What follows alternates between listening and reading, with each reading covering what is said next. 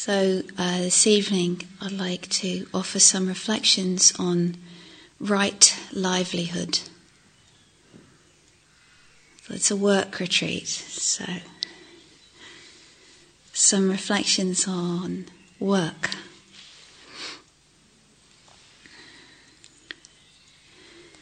One quotation I heard many years ago,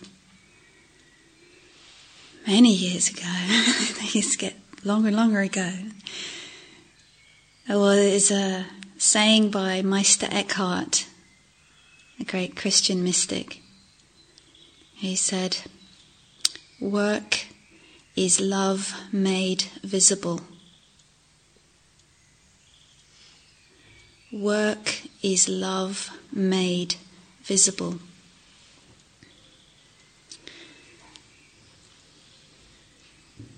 I find this a very profound statement, and so this talk is somewhat a reflection on that.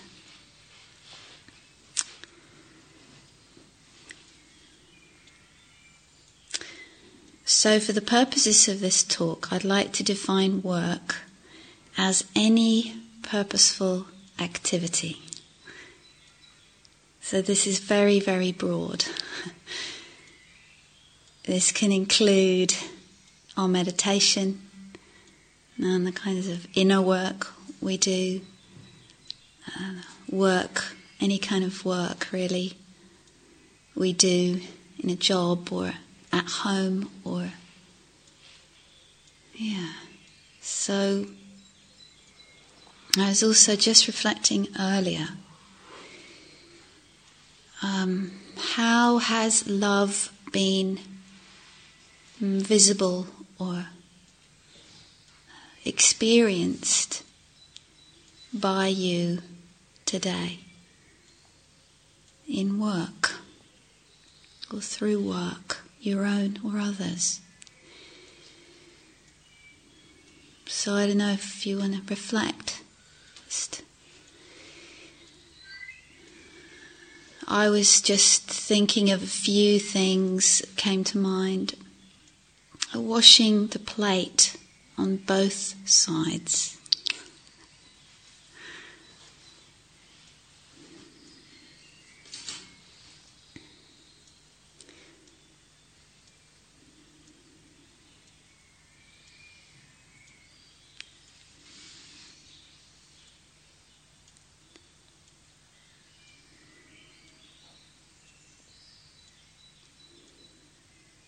Maybe, I don't know if it's like me, but many things start coming to mind. Offerings all around. And this very hall.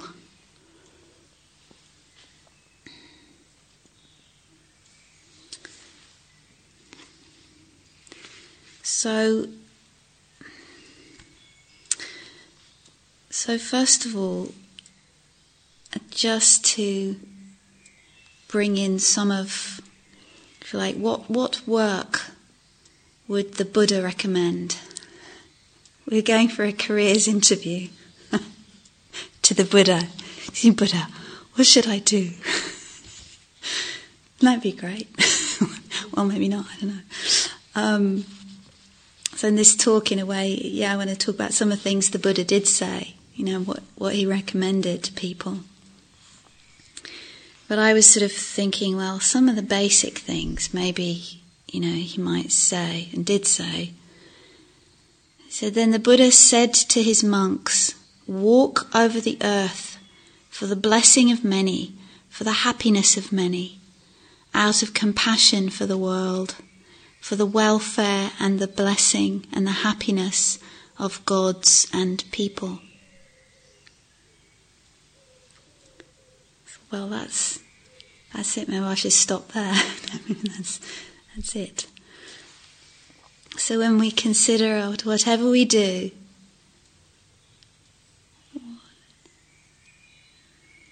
how we do that, what our motivation might be. Or we might consider the work of meditation.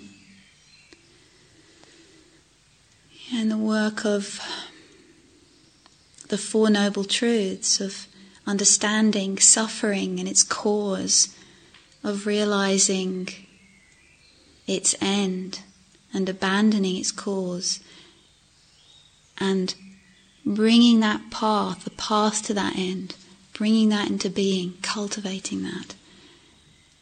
Maybe the Buddha would recommend that. And whatever we do, wherever we are. And a potted version of that I love from the teacher Ajahn Thanissaro. He says those Four Noble Truths, it says, is there stress? And then the second one, what am I holding on to? The third one, can I relax the grip? And fourthly, what would help? There's a life's work, right? Maybe several lifetimes. Or the work of the Brahma Viharas. Compassion, the loving kindness that we did today, and mudita, that appreciative joy, and equanimity.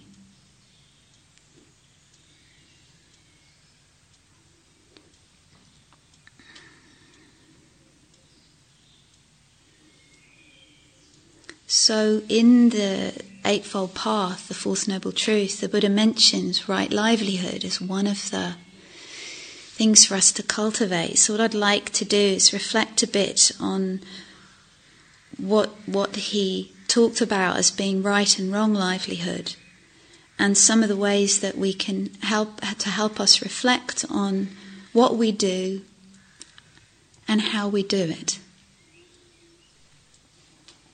Right and wrong, but this word, so this word right in Pali, samma, S-A-M-M-A. I looked into this because a lot of people would feel that the translation right is wrong. Yeah. Well, not so helpful. Maybe the word wise, but the word actually, it has this meaning of together with. So my sense of that is partly that, does our work connect us?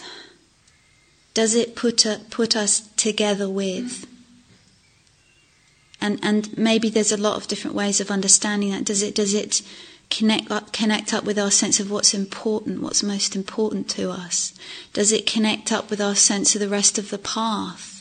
The path of compassion, the path of inquiry, the path of wisdom, the path of deepening. Is there some way that it is together with that, not against that? And who knows, the particulars of that could look maybe an infinite number of different ways. But to see that it's together with. And another meaning of that I found, which I think is wonderful, is that that for something to be samma, to be right, is for it to be full of our presence. Yeah, that work, whatever it is, a small task, anything that actually we again, maybe the work of coming into a fuller presence and connection with our work in all its gory glory, possibly, in the sense of work being messy and unruly and full of unpleasant. Yeah, and so the presence, and whether it's work that we love or we don't, we're doing it just because we said we would, or it's not what we really want to do, or it really is and it turns out to be a pain, or any of the different, if I look in my life, number of different sort of kinds of work I've done, and this might be, and no, and that was good, but no, it's not right now. And maybe what's really, really required is more a sense of being able to fully do the work of this moment. What is the work of this moment? And to train in that. To train in that. So that our work is really connected with reality more. Than our imaginings. So what does the Buddha say? One of the key things he says a lot, is discern the difference between what's right and wrong livelihood. Again, let's not use those words. Maybe skillful and unskillful. I think those are very helpful words. So we have the sense that, in a way, along with everything else in the teachings, what's skillful is what's leading away from suffering, and what's unskillful is what's leading towards suffering. Yeah. So always a really helpful, and one of those basic kind of discernment criteria that we can really practice with in our life in so many different situations. Not always easy to answer that, but to be asking. Is what I'm doing and the way I'm doing it, how does that look, or how does that feel when you look at it, in that way? Does this lead? And we're not talking about necessarily pleasure and pain, or comfortable and uncomfortable here. That's not necessarily correlating, is it? So that's also important. So the Buddha recommends in not to trade in weapons, living beings, intoxicants, poisons, or meat. That leaves quite a lot of options open, doesn't it? So that, maybe there's a lot more in the canon where he says more specifically, but it seems like it's leaving a lot open. It's just kind of presenting this basic sort of ethical framework, and then in how he says do not. And I think this comes from him. I imagine him talking to the monks, and they're concerning their alms round, not to get their living by scheming, talking, hinting. Just gives a bit more. Belittling or pursuing gain with gain. I thought that was really interesting, more reflection, and kind of pursuing gain with gain.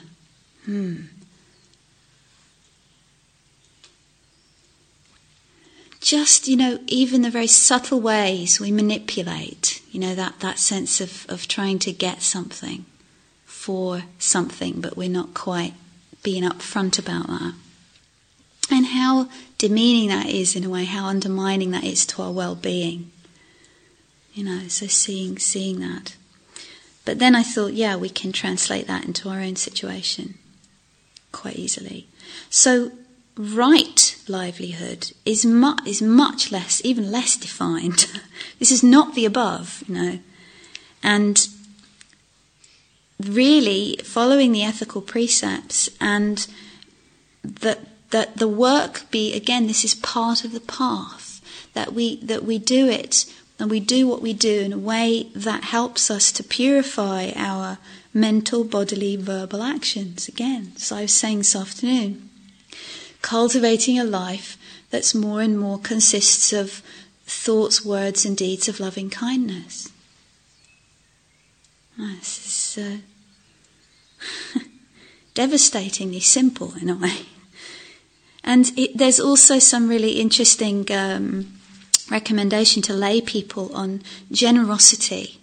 This is really, in terms of what to do with any wealth that's gained. And so much of what he's recommending is of generosity with friends, family, relatives, making your own family kind of comfortable, and then giving to the monastics, supporting them and giving. So that's another thing that's really emphasised. So if we look at our work within this framework of the ethical guidelines. We might see that as sort of the first step in reflecting on the work, what work we do and how we do it. And I know from conversation today that sometimes this can be very, very uncomfortable, because we see perhaps that there are elements in our work and what we do or the way we do it where, it's not actually, our ethical sense is being really pushed. And so there's courage in really seeing that. And one thing I was saying today, which is the willingness to step back in a way, to look more objectively, to see the ethical questions, and to be able to almost look at that from some distance. And then the other part is to step right into and feel the feelings around that. What are the reactions? Oh dear, and if I don't like that, what am I going to do? And does that mean I have to leave that job? Or, and then feeling the fear and the resistance, and but if and really being able to, in a way, see the two parts of that process, so that we can deal sensitively and wisely with our fears and our reactions around that. And then keep kind of clarifying, yes, but what is the ethical question here? And being clear about what that is, even if coming to the answer is not often, not easy, not simple. So taking that as the first step, then what I'm kind of suggesting is the second step is the reflection on how we work. And a lot of what we've been doing on the retreat, looking at the hindrances. Here are the hindrances at work. There we go. There would be a practice. Yeah? To see how they manifest, in the whole process, from when you get up in the morning. Oh no, I don't want to go to work, or, and the whole way through the day. And to kind of maybe pick up on one of the hindrances that is a very close friend of yours, that's with you anyway. So, and to kind of track that during the day could be really, really helpful. And I think a lot of kind of practice in our life that's so helpful is where we pick a really clear theme or focus, so that we can keep referring to that, and it just helps as a kind of mirror, as a reference point. Oh, right, yeah. Or taking up one of the ethical precepts. Wow, wise speech. What a practice. And to carry that to work with you. Very, very powerful. Very, very helpful. So another model that I'd like to offer, which I found very helpful, from a book by Michael Carroll called Awake at Work.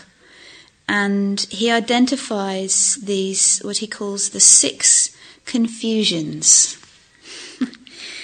6 common confusions we may feel imprisoned in at times, is that. And these refer to certain views.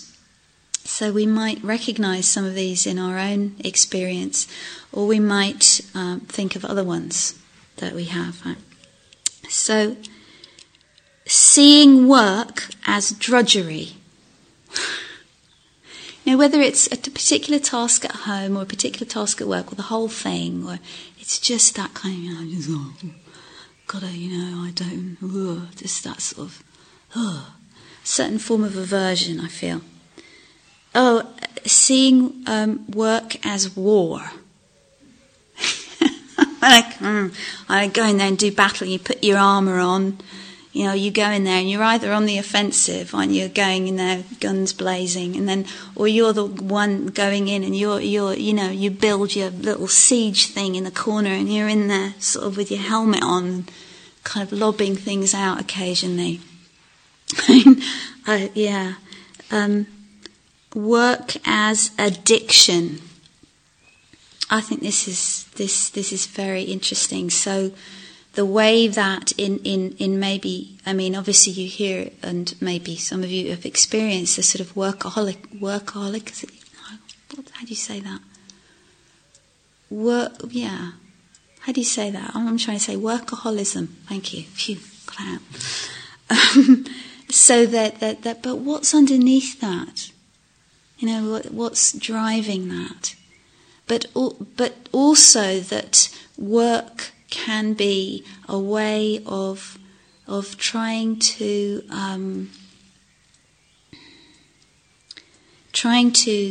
overcome a sense of inadequacy.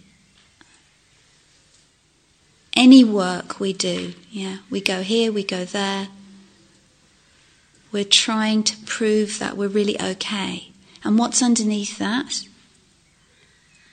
The view that we're not.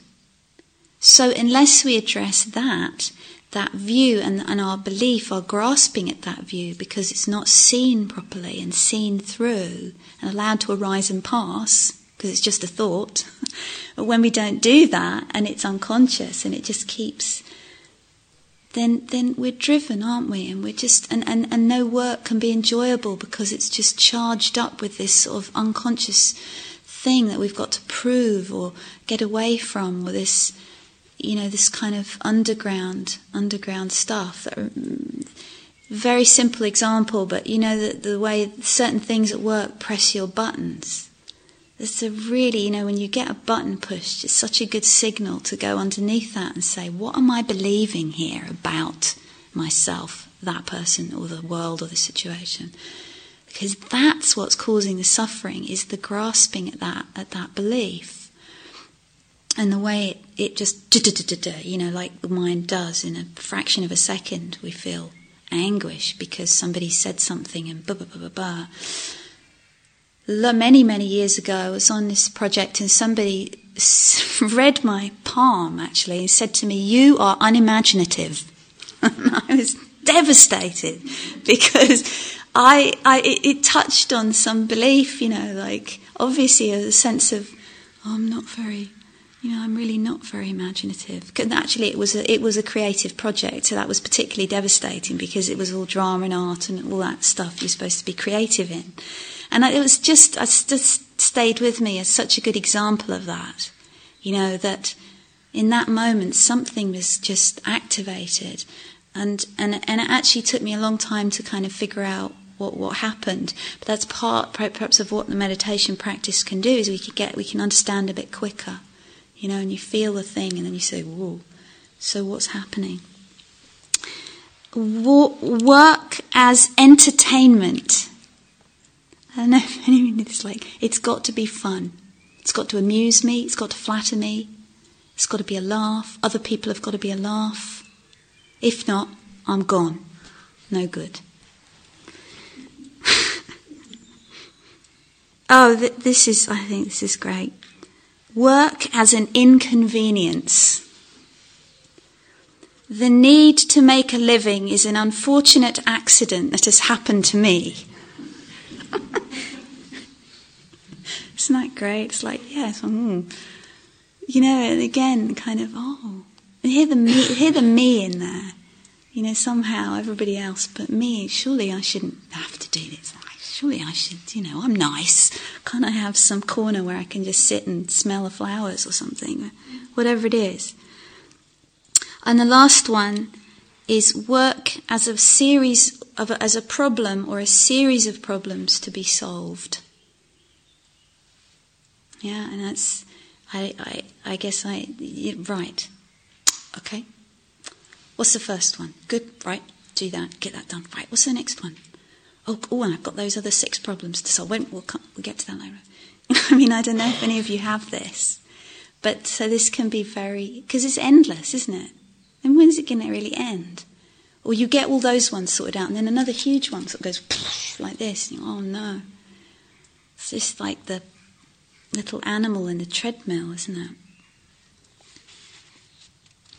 So how can we learn to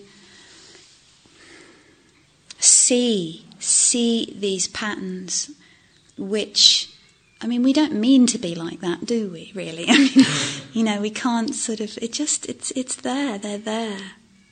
And so not to think it's bad or I'm bad, or it's just to be able to feel it in the body, feel the emotional, the thoughts, see the behaviours that we, or the crumpling, the bodily postures, or the, whatever it is that happens to us, and the sorts of things we say, to ourselves or to others.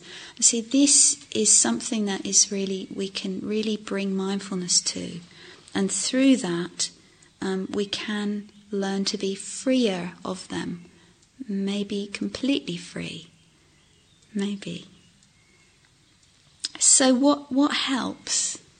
And this is, when I was thinking about this, and obviously we have to, in a way, think about our own situation, our own temperament, our own particular, needs and possibilities of our situation, but that there isn't necessarily a particular formula or a set of, right, I'm going to, whatever, I'm going to do this and that, and then it will be, It's probably not going to be that straightforward. Not that it isn't perhaps really important for us to set some really clear intentions and some very clear practices for ourselves. But what is it that really is going to make the difference is this moment-to-moment training, this commitment to being present with our life now. Because that's where we are cultivating the sensitivity and the kindness and the presence that is going to enable us to learn to respond more wisely. Does that make sense? Because otherwise it's always, right, I'm going to have this plan to do this, and then somehow, because we forget, or we think, oh, well, never mind, or I'll do that instead, or the whole thing goes out the window, because that basic thing of mindful now has gone. And that's, in a way, then the practices of sitting and going to sitting groups and everything can help support that. And our wisdom and the responses that help are going to come from that. That makes me think of another story, but sorry, I won't say it. They're not all. Okay, so I just wanted to mention a few other things to do with, I suppose, the larger context of what we do and how we do it, our activity in the world, and the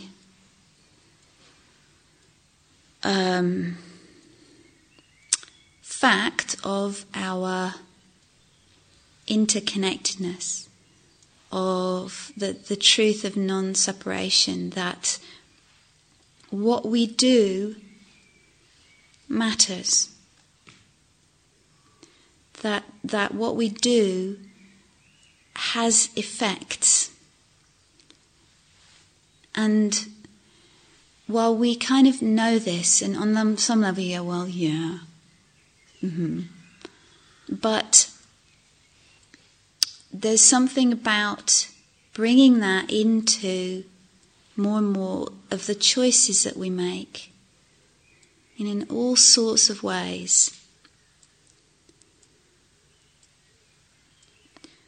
Considering the impact, the consequences, the effects of our action. I mean, this is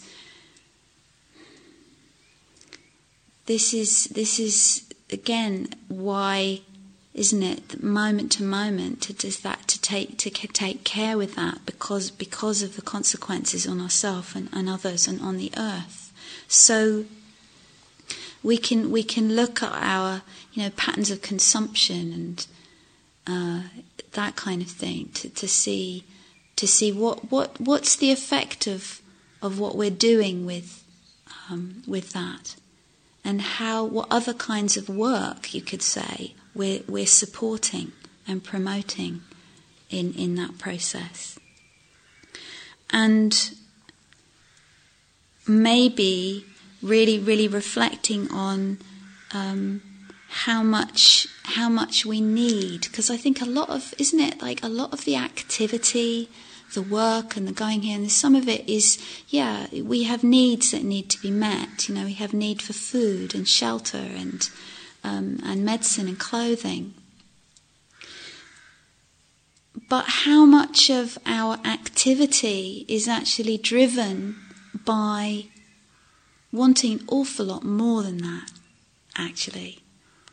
And again, there's so much there to be seen in terms of kind of what do we really need in order to make us happy? The whole kind of fairy dust effect, where all these different things and houses and possessions and various, savings accounts and get sprinkled with, when I've got that, or if I've got a bit more there, or, then I'll be okay, I'll be safe, be happy. So another thing I wanted to bring up in relation to considering our work and sort of rooting our work in our practice, in what matters most to us, is to reflect on, again, what we do with our time, and what we're contributing to, what we're part of when we're doing that. Now, you think about being here. I don't know about for you, but for me, it's almost like there's a feeling of that you're part of something valuable, that's something worthwhile. And so almost whatever you do, it's like, it's for something really beautiful and valuable in the world. So the actual, task, like when I came here as a coordinator, I really didn't mind what I would do, except that I knew I'd be a bit of a disaster in maintenance because I wouldn't have a clue. But, generally I thought, well, I'll have a go, I'll do anything because I just would like to be here, and offer in that way. And I've had other experience of that, and how much when you have that sense of what you're doing, you can put up with an awful lot that, gets tiresome, isn't it? Or it gets a bit boring, or various sort of unpleasantnesses about it sometimes. But it keeps you going because it's like, Whereas if it's something you don't have that feeling about, even if it's really, really pleasant, it just eats you away, doesn't it? Just it's not helpful. So another thought I had in this regard was how much maybe with tasks and what to do in our life that we don't always know what to do. It's really acknowledging that kind of maybe sometimes it feels like the hindrance of doubt, doesn't it? Should I do this? Should I do that? Should I go there? I don't know. But also maybe there can be an element of that which is, wise doubt, questioning, exploring, what should I do with the, precious and unknown amount of time that I have, in this life. And see if I can.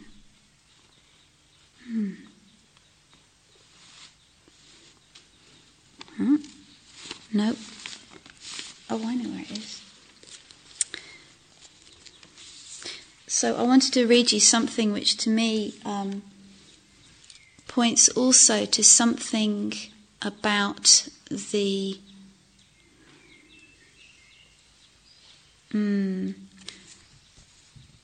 I'll read it to you and see what you think. It may be that when we no longer know what to do, we have come to our real work. And when we no longer know which way to go, we have come to our real journey. The mind that is not baffled is not employed. The impeded stream is the one that sings. When we no longer know what to do, we have come to our real work.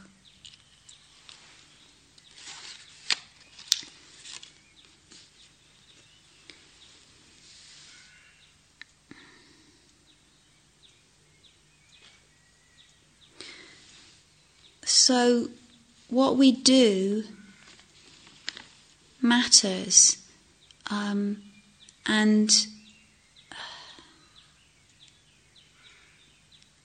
there's a sense in which we're also always, receiving the work that others do, and kind of receiving the blessing of that seems to me part of this understanding of right livelihood. And think of the Buddha and the monks and nuns and the lay people supporting the monks and nuns, and the monks and nuns teaching the lay people, and there's this seeing that interconnectedness. It struck me once when I was teaching and I was going to work on the bus and sort of thinking the man is driving the bus for me and I'm teaching his children. Isn't that lovely? And then there's something there was something about being part of that in some way. So I'd like to finish with something that Pema Chodron wrote, which seems relevant to this. And she speaks about that choice that we all face, in a way, moment to moment, about in how we respond to our life, and how we can let everything, all our work, all our non-work, be our practice. So she says, everything we do, our discipline, effort, meditation, livelihood, we can use to help us realize our unity and our completeness with all things. We can use our lives to wake up to the fact that we're not separate, that the energy that causes us to live and be whole and awake and alive is just the energy that creates everything, and we're part of that. We can use our lives to connect with that, or we can use them to become resentful, alienated, resistant, angry, bitter. As always, it's up to us.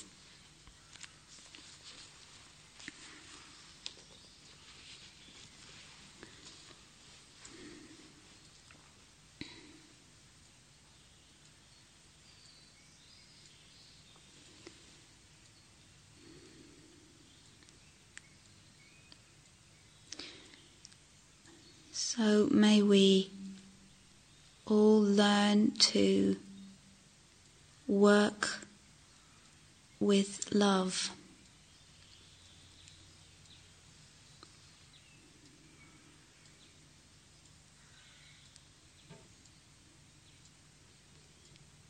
And when we don't know what to do, may we rest in the here and now, and wait.